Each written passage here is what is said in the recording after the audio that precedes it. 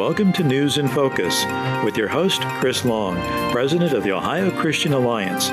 Stay tuned for an analysis and conversation about the issues that matter most to you and your family. Here now with this week's edition of News in Focus is Chris Long. And good afternoon and welcome to this edition of News in Focus. We're glad that you've joined us. This week, there is history in Washington before the U.S. Supreme Court as an abortion case is being heard from the state of Mississippi, and it is a 15-week viability bill that's being challenged by a Planned Parenthood and pro-choice group that's made its way all the way to the Supreme Court. And, of course, this case may be the case that strikes down Roe and sends abortion law back to the states. And if it does that, then in Ohio we have a heartbeat bill that was passed a few years ago, and it would ban abortion in the state of Ohio when a heartbeat can be detected. So again, for pro-lifers who have waited long and arduous battle over the decades about abortion in our country and in our state, this may be the time. And yet, I get the idea that some of the emotions and enthusiasm is checked by pro-lifers because 30 years ago, when Casey was before the U.S. Supreme Court in 1992, many of us believed at that time that would have overturned Roe. It did not. So that's why pro-life community is a little jaded on what to be optimistic and hopeful for of what might actually happen after all these decades and years of education that life is in the womb and needs to be protected. We're going to go right to a clip from the hearing this week, and it is Justice Samuel Alito, one of my favorites on the bench, by the way, and he is questioning the pro-abort attorney who's defending, arguing against the pro-life law of Mississippi. And let's go to that because I think it's very key to this case and the hearing that was this week before the U.S. Supreme Court. Let's go to that. May I ask you a question about stare decisis, counsel? Your colleagues on the other side have emphasized that Casey rejected Roe's trimester framework and replaced it with an undue burden standard. They argue that the undue burden standard was not well known to the law before that. And then they argue that the undue burden standard has evolved over time, too, in ways that the court has found difficult to agree upon. In Hellerstedt, for example, they point out in their briefs that the court seemed to suggest that a court should consider both the benefits and the burdens associated with the proposed restriction. In June Medical, more recently, the court splintered on that same question, whether benefits could be considered or only burdens. And so the argument goes that this has proved to be putting aside all the other obviously difficult questions in the case, that the standard itself has proved difficult to administer and that is relevant to the stare decisis analysis. And I just wanted to give you an opportunity to respond. Yes, Your Honor.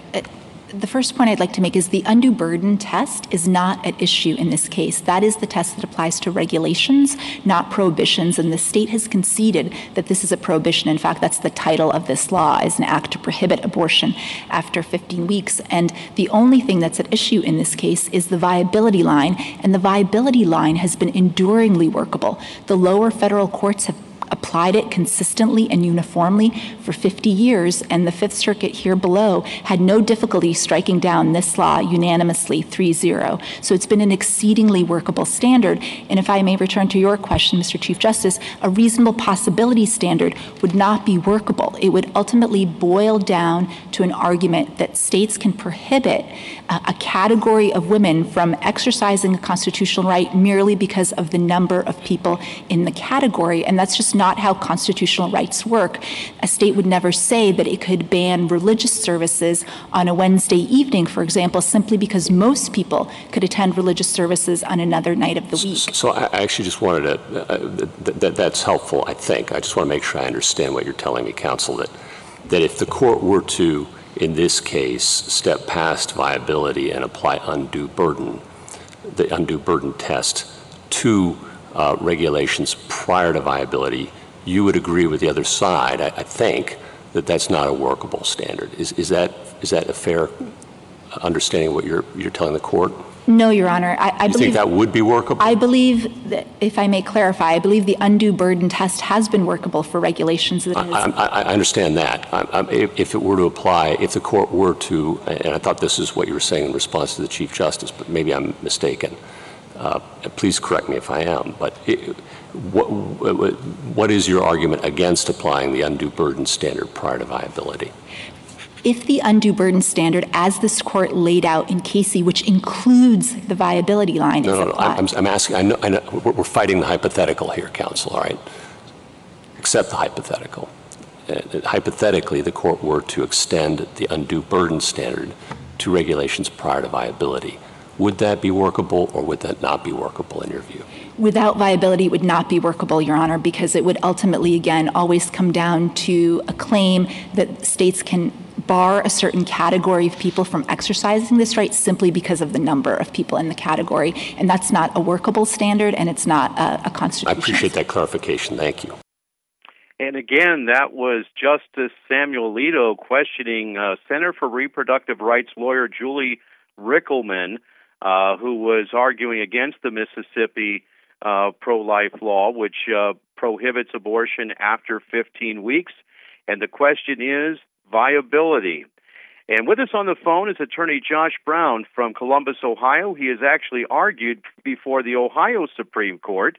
He is licensed to argue before the U.S. Supreme Court. He is a constitutional attorney, and he's a friend of the Ohio Christian Alliance, and he has actually represented us before the Ohio Supreme Court on a case in the last few years. Josh, welcome to the program. Thank you, Chris. Well, thank you, my friend, for joining us today to discuss this, and I know you're as excited about it as we are as to what this actually might mean. And, of course, today is when the hearing was before the U.S. Supreme Court. The decision may be made later this week. The announcement might be next month, or it may be in June, where still there's some debate about that as to when we might know what the court actually decided.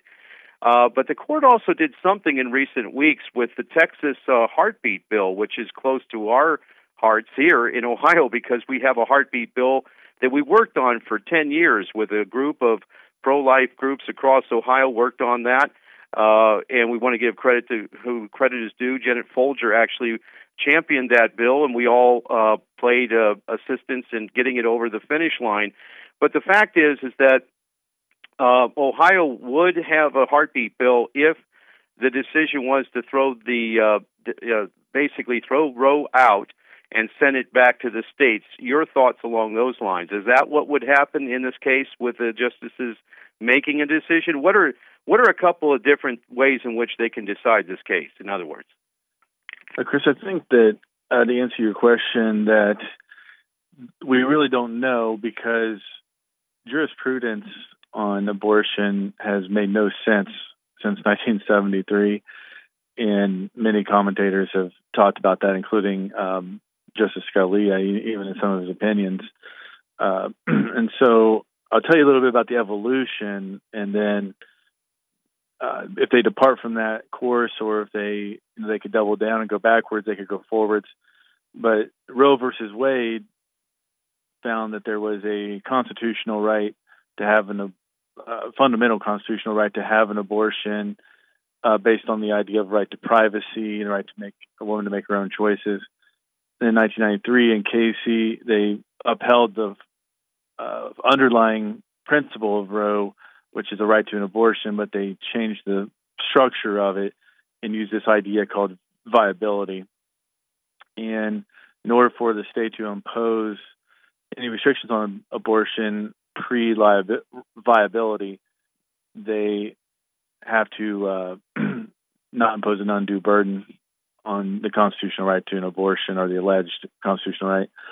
So read the documents in this case, they are attacking the underlying premise of Roe versus Wade 100%, and they are saying that it was bad law and that there's nowhere found in the Constitution a right to an abortion. And what you heard there at the end of that clip is really interesting. And if you want to go further on that, I would actually read Professor Lee Strang's amicus brief in this case, and it's available online. It's Costas blog. In that brief, he explained how the other side's trying to use the Obergefell decision, which was the decision to mandate gay marriage, and they're trying to apply that to abortion. And the way they're doing is they're saying that the premise to Obergefell is that anybody who is excluded from a right that's not the constitutional. And so they said that there's an underlying right to abortion, to marriage, and if you exclude a certain group, then that's unconstitutional. So they're trying to apply that to abortion. I think that's really awkward and not a good fit. And so, like I said, Strang explains that pretty well. To really get to answering your question, though, I think that they could take it the next step. They could go all the way into attacking and getting rid of the underlying premise of Roe itself. They've shown a reluctance to do that as a court for a long time. So they may try to split the baby in some way and try to come up with another framework to layer on top of the underlying premise to Roe. That's when it would get so unpredictable and confusing, because the workability of the existing viability system is at issue here. And that's just the practicality of getting consistent rulings from one court in one case to the next. And it's been so inconsistent and so unworkable that that's what has really created the premise for the court to have this in front of itself. The only way to solve that problem is what you're saying, which is to make it a state issue again. The proponents have cited the 10th Amendment, which is the amendment that says that any rights not delegated to the federal government are delegated to the states, or retained by the states, actually. So there's a lot of different directions they could take it. Well, let's talk about Chief Justice John Roberts. When he first came to the court, we saw him as a libertarian. We saw him as someone who wasn't going to overturn existing law, and he believed in states' rights in that sense, federalism. But he has not done that. He has, in the cases he's decided and been the swing vote, it's just been just the opposite. So we've not seen this from him, but we might see from him now. As today, let me read this statement. John Roberts, why isn't 15 weeks enough to choose whether to abort a baby? The question he put forward to the folks representing the pro-abort interest in Mississippi. He says, if you think that the issue is of choice, that women should have a choice to terminate their pregnancy, that supposes that there is a point at which they've had the fair choice, opportunity to choice, Roberts said.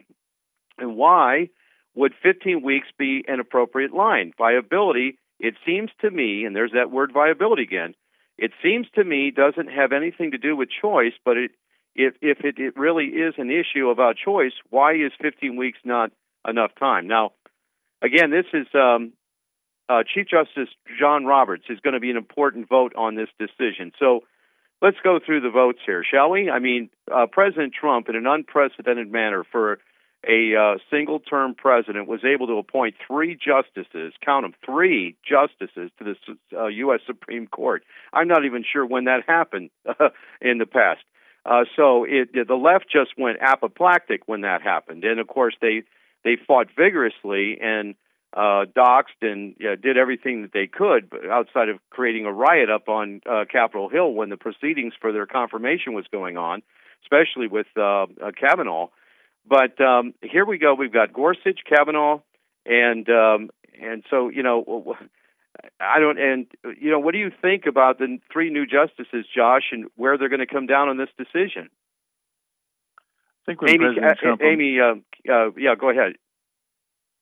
President Trump appointed his 3 justices. The characteristics he was looking for was judges who were not beholden to the academic community and would rule based on what the law says, what the law is. And it appears he hit a home run with all 3 of them. I think he was particularly interested in judges who weren't deferential also to the bureaucracy. And what you have here is something that has been sort of this sidebar in the law, where there's all these exceptions and all these unique types of situations, but it's more the social issues. So we don't know really where any of them are going to come down on an abortion issue, because I don't know that that's what they were selected for, but we know they had a history of showing a more pro-life background, I guess you could say, or at least giving us reason to believe we could count on their votes. I don't know if they're willing to go as far as to overrule Roe all the way.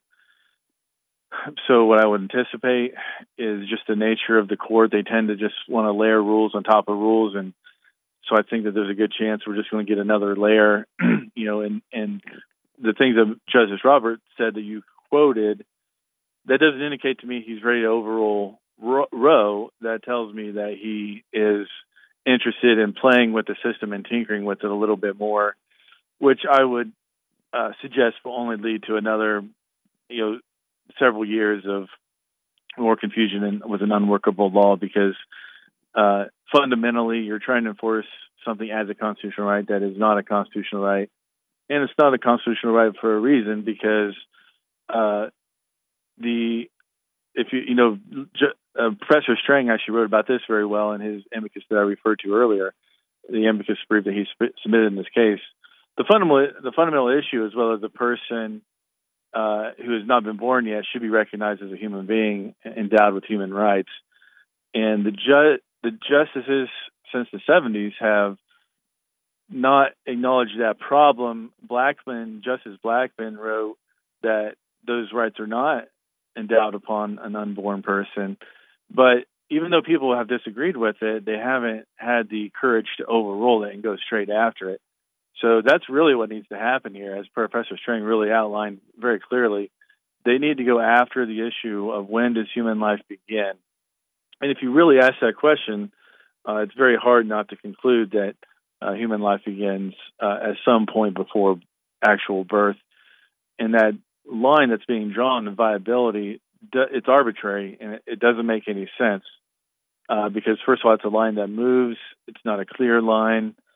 And there's all kinds of things that are in place by the time you get to viability, which is you're going to have a heartbeat by that time. Fetus will be able to feel pain. You have a DNA code that is unique to that individual that's already been formed.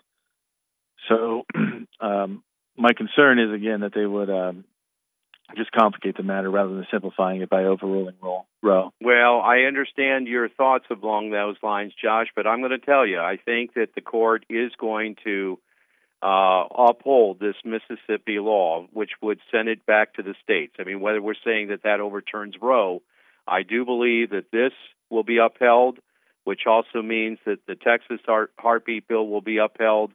And for all intents and purposes, it will mean that abortion goes back to the states. I think this is the time. I think a lot of people like yourself who have seen the courts do all these kinds of things over the years, but something just tells me that this is the moment that we're going to see it go back to the states. Does it mean that abortion would end in America? No, because states like New York and California and other blue states have abortion laws up to the 9th month in New York. You saw Governor Cuomo, who left disgracefully out of office, driven out of office. He was championing and celebrating and applauding that you could abort a fetus up to the time in which it was born. That man is now gone, and so that's in the state of New York. In Ohio, we have a heartbeat bill, and in Texas and in Mississippi and other states, Arkansas and Alabama, these are states that have pro-life legislation on the books, and I think that we're going to see a court that sends it back to the states, and it's going to be a great moment, but it doesn't mean that it's over. Now, when we think about this, folks, about abortion, we think about these 9 justices. They're just 9 people. Look, our form of government, have 3 branches of government, the legislative, the executive, and the judiciary. And so, as John Adams said, our Constitution is made only for moral and religious people. It is wholly inadequate for the governance of any other. Josh, when we think about this, the last generation, last 40 years, almost 50 years now that this was decided, America has been on a very slippery slope of immorality across the board. You talked about that those who are trying to support this abortion law and oppose the pro-life law using Obergefell, which basically legalized sodomy in this country with a decision of the court a few years ago. So let's not have any pretenses here. I mean, when we think about it, you don't think about Sotomayor or Justice Kagan, voting in support of the Mississippi law. That's not going to happen. But as I look at Justice Thomas and Justice Alito and Brett Kavanaugh and Gorsuch, Amy Coney Barrett, who's the junior of the court, and the Chief Justice Roberts, they could have a 5-4 decision here. They could have a 6-3 decision. I'm suspecting if that's the case, I think Alito's probably going to write the majority opinion. What's your thoughts on that, if it goes that way? Who would write the majority opinion?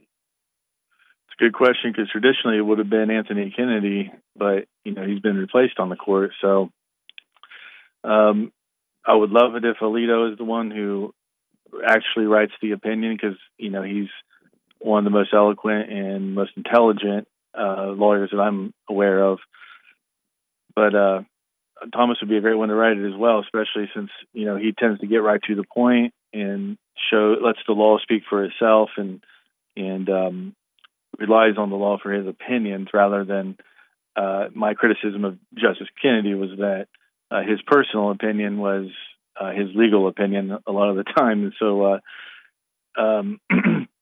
I do think that it'd be great to have Alito write the opinion.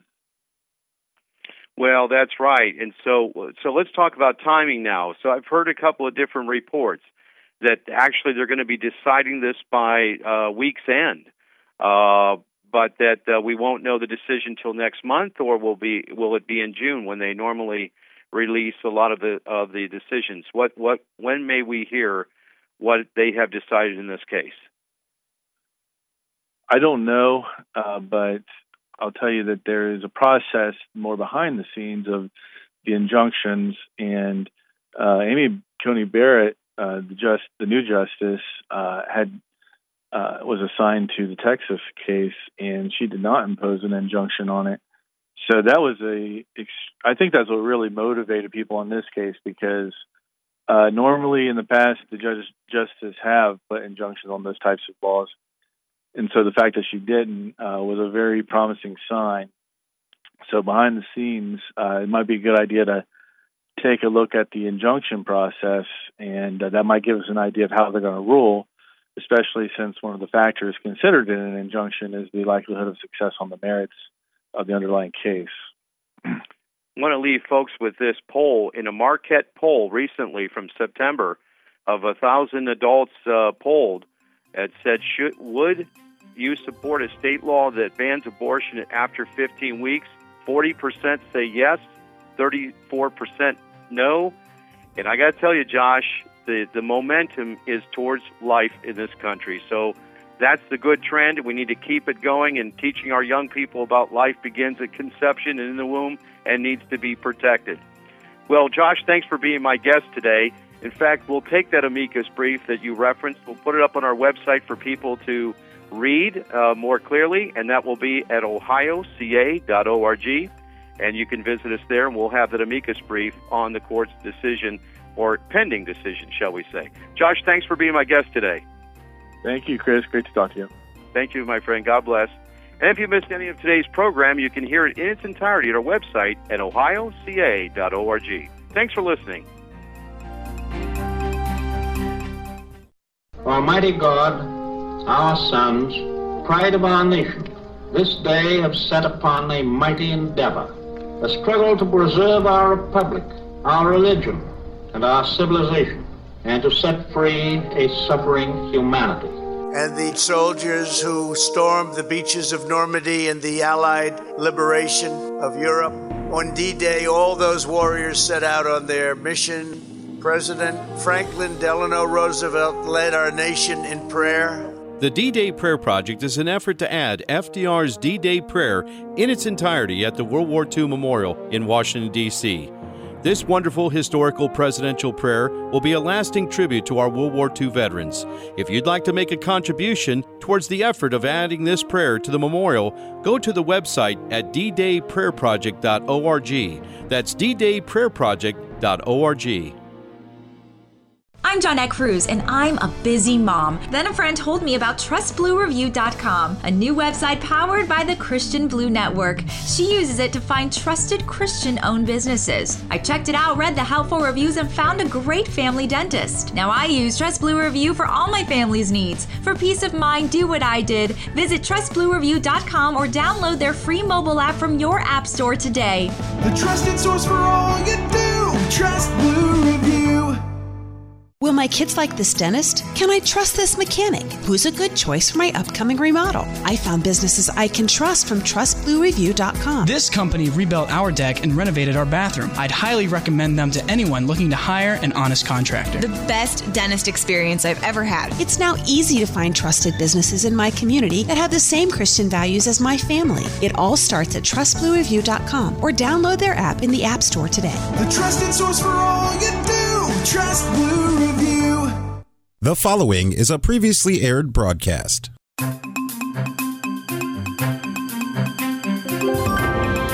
Welcome to News in Focus with your host, Chris Long, President of the Ohio Christian Alliance. Stay tuned for an analysis and conversation about the issues that matter most to you and your family. Here now with this week's edition of News in Focus is Chris Long. And good afternoon and welcome to this edition of News in Focus. We're glad that you've joined us, and we have a special guest with us today, and we're going to be talking about religious freedom. And of course, that's under assault not only here in this country under COVID restrictions and just draconian laws that we've experienced this last year, but also, of course, around the world and in other countries, and unfortunately in Western countries as we speak. But with us on the phone is Sam Brownback. He served as ambassador at large for international religious freedom from February 2018 until January of 2021. He also served as governor of Kansas from 2011 to 2018, and prior to that, he represented his home state in the United States Senate and in the House of Representatives. While a member of the Senate, he worked on and actively on religious freedom issues in multiple countries and was a key sponsor of the International Religious Freedom Act of 1998. And with us on the phone is Ambassador, Governor, Senator Sam Brownback. And I understand that the best thing you like to be called is Grandpa. Is that right, Sam? Well, that's right. That's the best title. When I'm around my grandchildren, actually, they call me Pops. But I love that title. That's just that brings joy to my heart. That's right. Well, we want to thank you as serving as the first ambassador for religious freedom. And the Lord has these ironies in life. I know that you actually worked for that position when you were in the U.S. Senate, probably not realizing that you would be the first appointed ambassador for religious freedom. Tell us a little bit about that. Well, I wasn't the first one. I was the fifth one, but the position had just really not been accentuated much by State Department. It was a position, it was there, and people would work in that role. But under the Trump administration, they made religious freedom a major foreign policy issue, so it really elevated the job, and it needed to be elevated. There's so much persecution of people of faith around the world. Most genocides in recent memory are of religious minorities. Most recently, the Uyghurs in Western China, and the granddaddy was of the Jewish people in World War II. So it was a position and an issue that really needed to be elevated. Trump administration did that, and I was delighted to serve in that role when the position really got pushed up. Well, that's right. And, of course, we watch these things at the Ohio Christian Alliance, and I was not aware that it had already been in practice, but not really, like you say, elevated to a position with what it was supposed to be, actually, and a very active role at the State Department. And, of course, you had to receive approval as the new ambassador in the U.S. Senate. And, of course, when I think about Sam Brownback, I think of a very kind gentleman who had friends, quite honestly, on both sides of the aisle when he served in the U.S. Senate, never compromising your positions or your values, but of course, always a gentleman. I expected your confirmation to be overwhelming.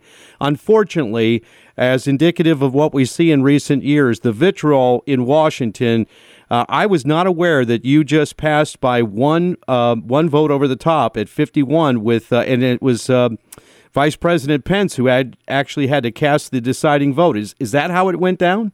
That's right.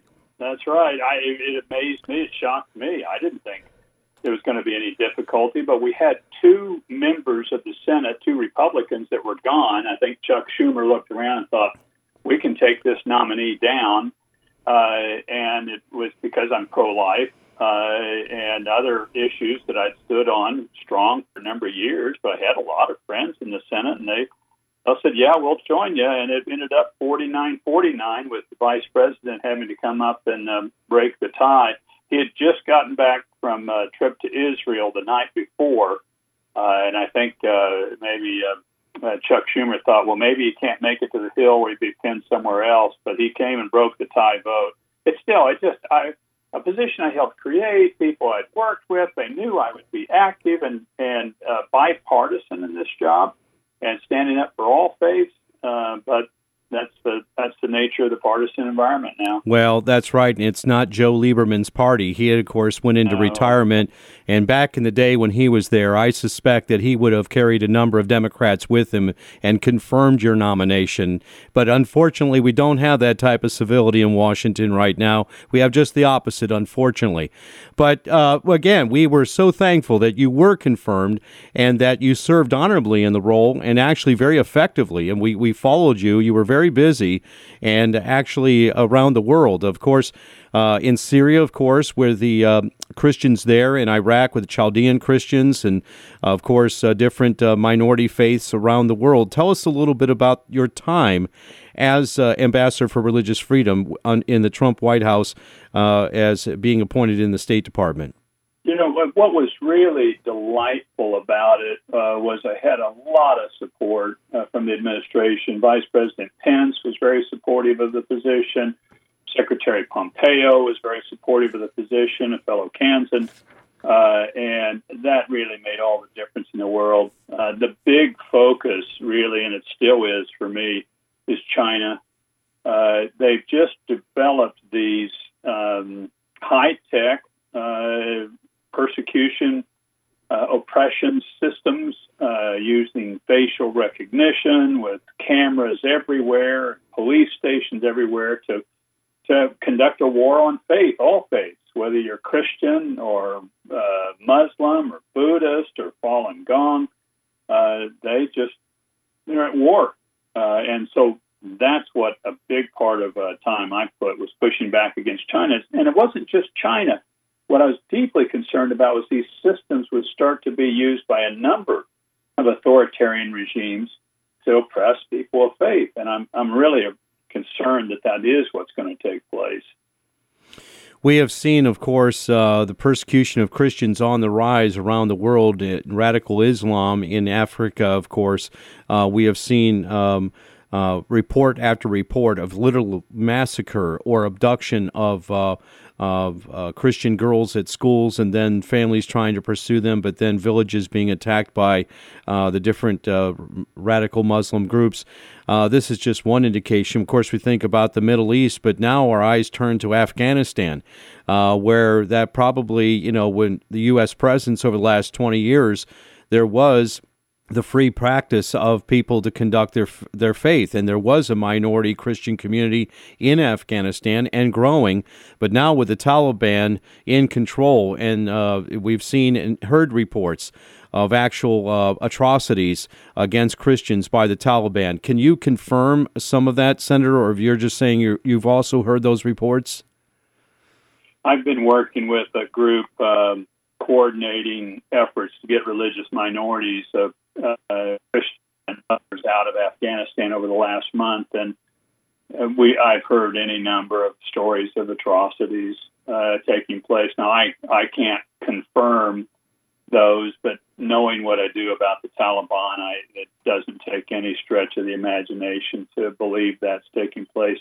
And a big part of the Christian population in Afghanistan are converts from Islam. Messianic Muslims, if you want to say that, people that have started following Jesus. And they are in particular difficulty because that's considered blasphemy and apostasy, and it takes the death penalty with it. They are amazing people, willing to stand up for their faith. Many of them have experienced miracles themselves, healings, or even seen Jesus themselves. The ones when I get to have met with them in the past, I'm just in awe of their faith and their faith experience and their boldness to proclaim and be a witness for what they believe and what they have seen. We've never seen anything in our lifetime the way that the United States left so abruptly, and actually by the administrations and decisions. And actually this week on Capitol Hill, the top command is being grilled by members of Congress as to the debacle that was the withdrawal from Afghanistan that allowed the Taliban to come in, basically a terrorist army, taking over Kabul, but all the different provinces and towns and committing atrocities against people. We've seen the images. We don't, the reports are confirmed in that regard. Human rights violations across Afghanistan. Now with the U.S. gone, there are still independent groups that have been actually bringing flights into Afghanistan and actually leading people out on foot, on trail, to other protected regions that are under threat by the Taliban. What can you tell us about that? Well, it's ongoing, and it has been successful. While our government has been all too willing to leave Americans there and our allies there, there are a real group of patriots, many of them foreign or former U.S. military operators, that are moving people out. I mean, there's some are moving out on planes, many across land. I co-chair a coordinating group that's been working with a number of different entities that had people still on the ground, and these were generally Afghan nationals that had worked with Western NGOs or religious organizations, or they themselves were converts, and they'll get killed if they get found. They're moving to safe houses. They're getting moved out of the country. That these individuals, God bless them, are not leaving them behind. I thought our pulling out of Afghanistan was one of the worst things the U.S. government has done in decades, and because we left some of our own citizens behind, but we also left our allies and people that had worked with us for decades in that country. We left them vulnerable to the Taliban, to be persecuted, to be killed, and there's still people, Americans and others, working hard, feverishly to get them out. Well, obviously, there will be ongoing hearings, and I suspect that if the Republicans take back the House of Representatives next year, which is probably projected to happen if you look at history, they will take back either one or the chambers. There will be hearings on this as to what exactly happening. Was there intent here? Because we left billions of dollars worth of military equipment. So when we went in 20 years ago, which was basically a ragtag group of terrorists, now we've armed a terrorist army in the Taliban. And so, I mean, I know that, Senator, with your and Ambassador, with your experience and knowledge of foreign affairs and all, this just has to be so disturbing to you to see our government act so recklessly and irresponsibly. Your thoughts? It is. I'm beside myself of why the Biden administration did this. This was totally unnecessary, and it was also totally predictable what would happen. When we had a status of forces problem in Iraq under the Obama administration, and the Obama administration pulled our troops back, we had the ISIS then in that region, which we called a JV. They weren't saying of a JV. They came in and took over a third of Iraq, and we got a genocide of Yazidis and Christians that took place by this militant, radical Islamic group. Now you have the Taliban, who's more organized, with now more equipment. And what do you think we're going to get out of Afghanistan? I wouldn't doubt we will end up being back in Afghanistan, just like we went back into Iraq to stabilize that situation. And now it's much more stable and not the terrorist haven that it had become. Well, that's right. And my son served in Iraq in 3 different deployments over 2 full years, and he actually helped oversee elections. He really started caring for the people when he was back home and retired from the military, then watched in 2014 as ISIS invaded northern Iraq and Mosul and threatened Erbil.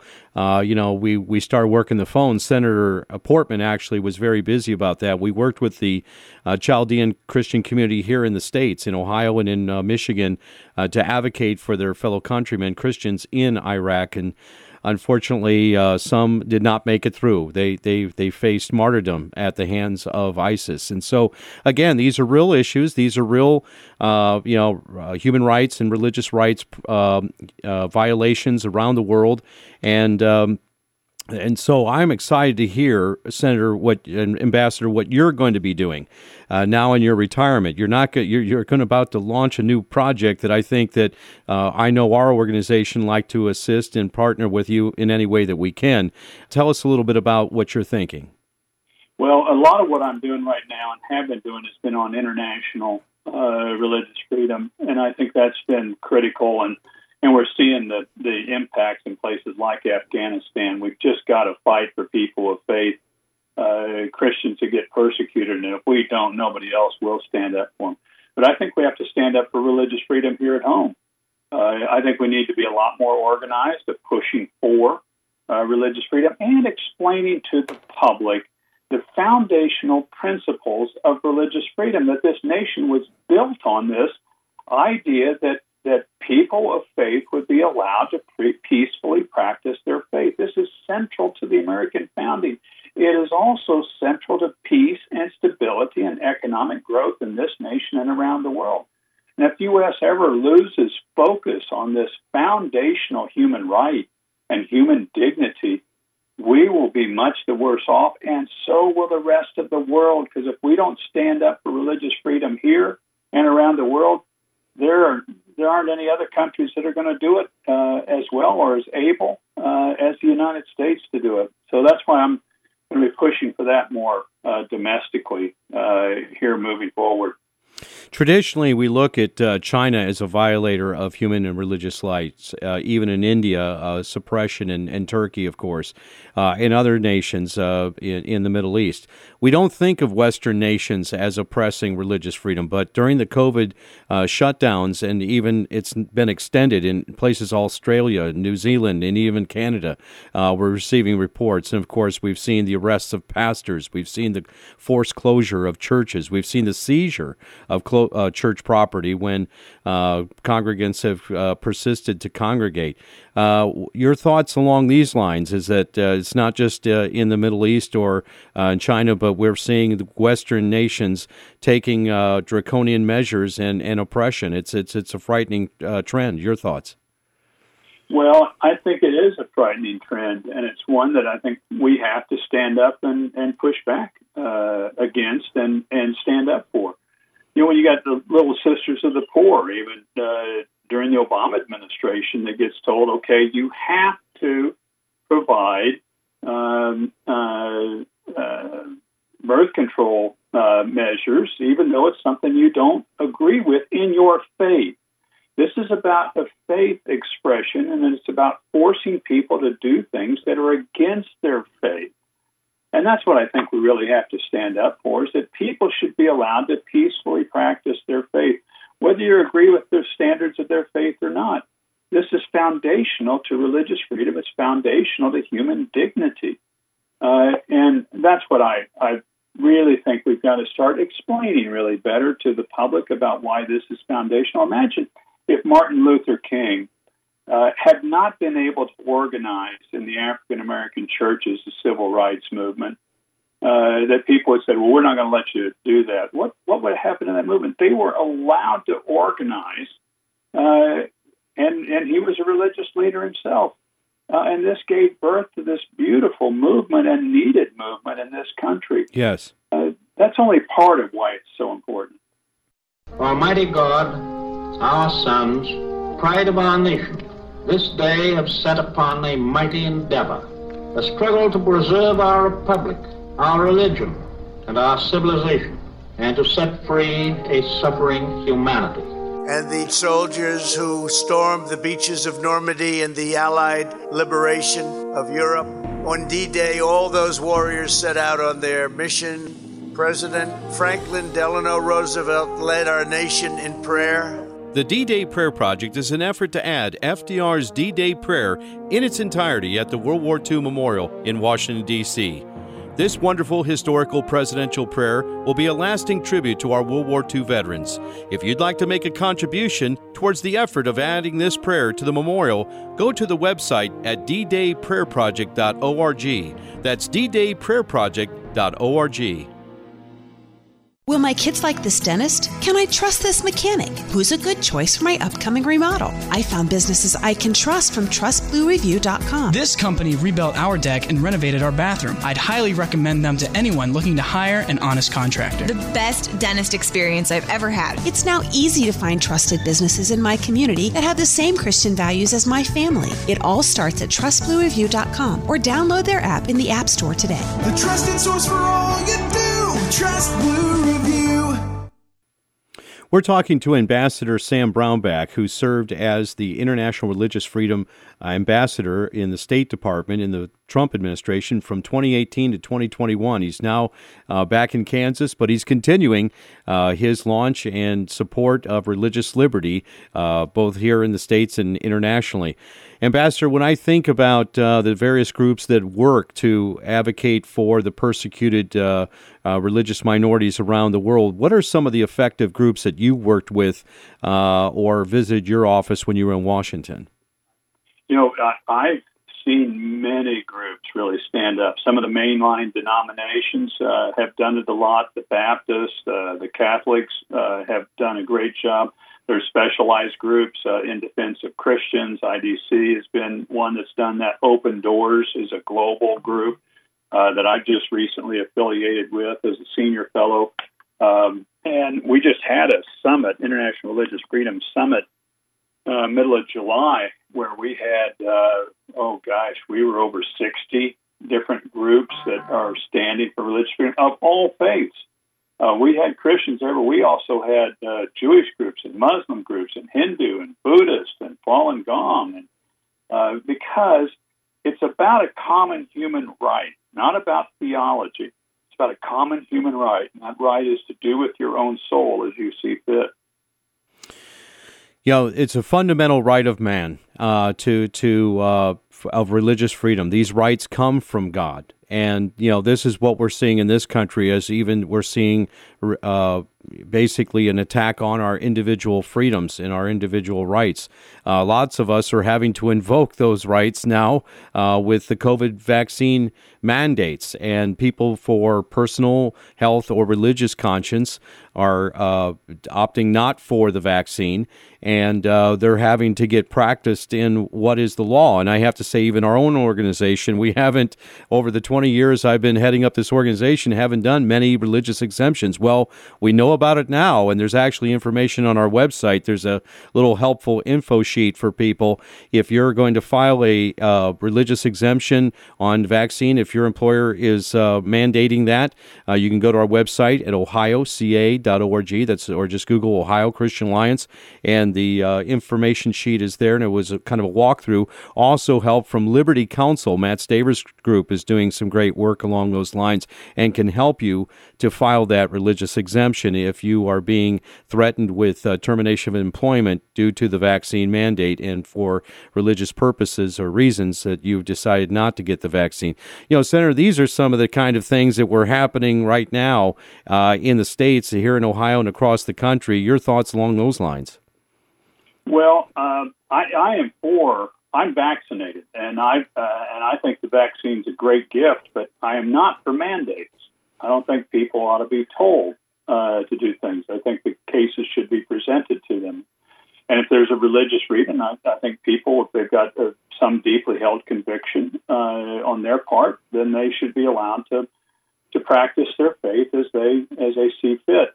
That's, just part of the discussion that's taking place in our civil society today. And I think that's an important discussion to have take place. I hope people recognize that the key piece here is that this is a human right. I think we get balled up on the issue of religious freedom or persecution as somehow something separate from fundamental human rights. It is a fundamental human right. It's our First Amendment. It's our First Amendment human right. And I think we have to constantly draw back to that point, is that this is a fundamental human right that goes with the dignity of the individual, and that's its basis and its importance, and it needs to be greatly protected.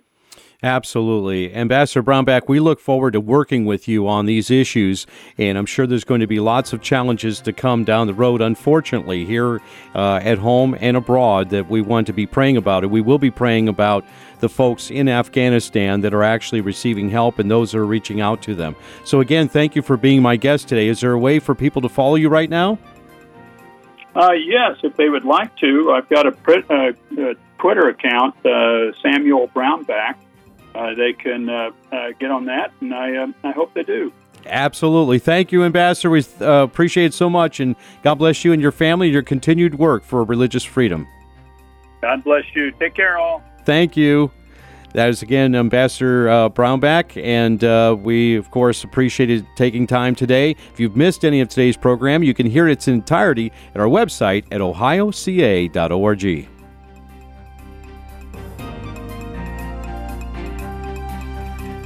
You have been listening to News in Focus with your host, Chris Long, President of the Ohio Christian Alliance. To learn more about the issues that matter most to you and your family, visit online at ohioca.org. That's ohioca.org. Thank you for listening. This program is sponsored by the Ohio Christian Alliance of Akron, Ohio.